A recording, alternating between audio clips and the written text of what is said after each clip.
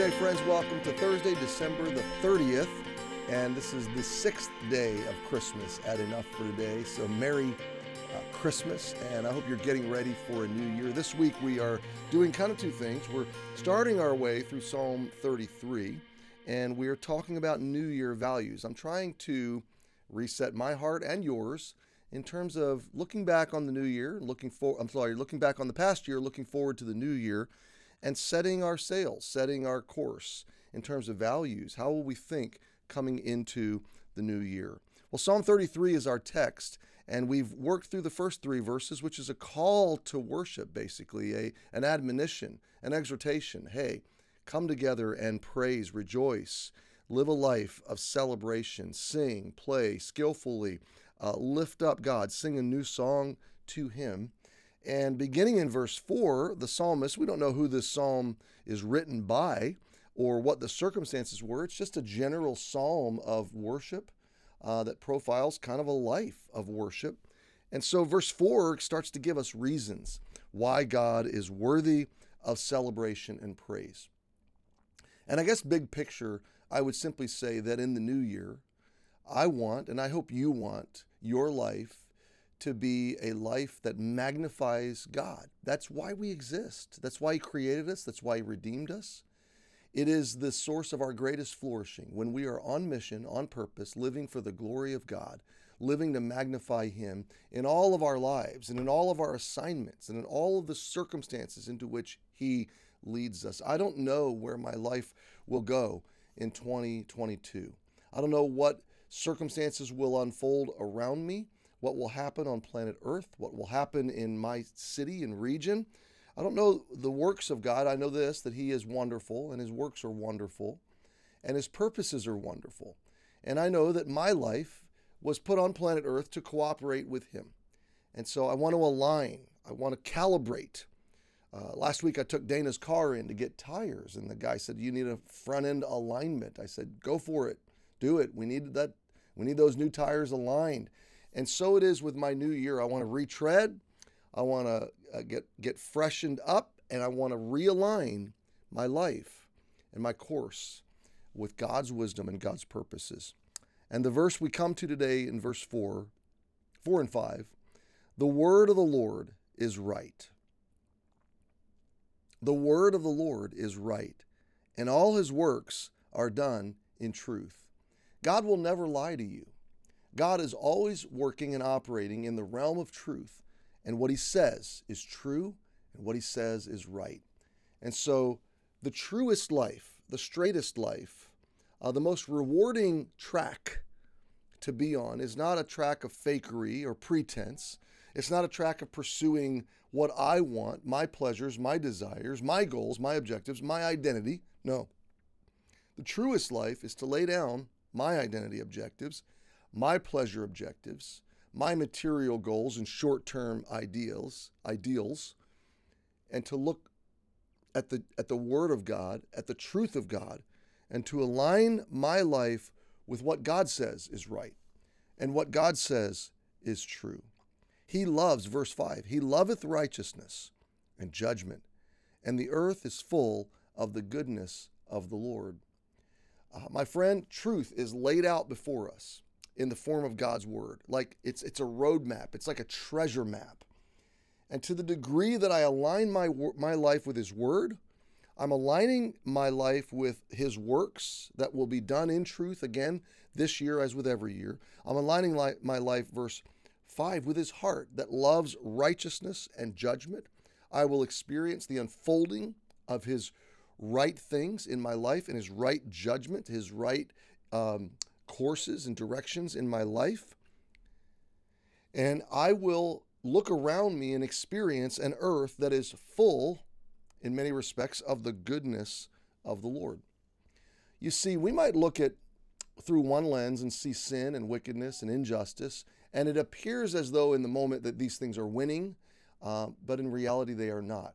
For the life that is aligned with God's word, with the works of God, with the purposes of God, it is a life that is partaking in the goodness of God, every good and every perfect gift. And it's a life that's walking through this troubled world with a different view. with a more true and with a more right and with a more full of goodness kind of worldview. With that, I want to give you the next two values. We've been giving you values to align your life by. We're 4 in. We've got 4 to go, 2 today and 2 tomorrow. Let me read you the first 4. First one was think God's glory over self-gratification. The second one, think becoming over doing. The third one, think stewardship over ownership. I'm not an owner of anything. I'm really just a steward that will account to God for how I handled all of his resources and all of his gifts to me. So therefore, think investing over spending. If I spend my life this year, I'll have less of it next year. If I invest my life, I will have more of it by the end of this year. Investing is causative, intentional, and it has to do with multiplying my life. So here we pick it up today with number 5. Number 5 is think important over urgent. Now this is such a great value, and it so aligns with verse 4, the word of the Lord is right. You know, the Bible never screamed and yelled for my attention any morning of my life. There was never a Bible, screaming and yelling for time, but there's never a morning of my life where God's word was not important, okay? So important over urgent. Urgent is what screams for our attention. Important is what is highly valuable in our lives. Dwight Eisenhower said it this way, the urgent is rarely important, and the important is rarely urgent. The most important things in life are usually quiet. Important things don't usually demand your attention right now. They're not urgent, but if important things are ignored, life becomes abundantly urgent. I mean, you get inundated in urgency. The more you give yourself to that which is important, the less you will be ruled by that which is urgent. And urgency is a terrible tyrant. And so make a list of what are important things. And if you want to know where to start looking for those things, obviously the Word of God, look into the Word of God, but look at the quiet things, the things that are not always demanding and pressing on you and screaming for attention, and you will find important things there. The next one, number 6, think relationships over productivity. And that comes out of that urgent versus important model, because productivity is urgent. It demands that something get done right now. But a relationship is usually quiet until it's falling apart, and then it becomes urgent. People over process. Think relationships over productivity. God loves people, not tasks.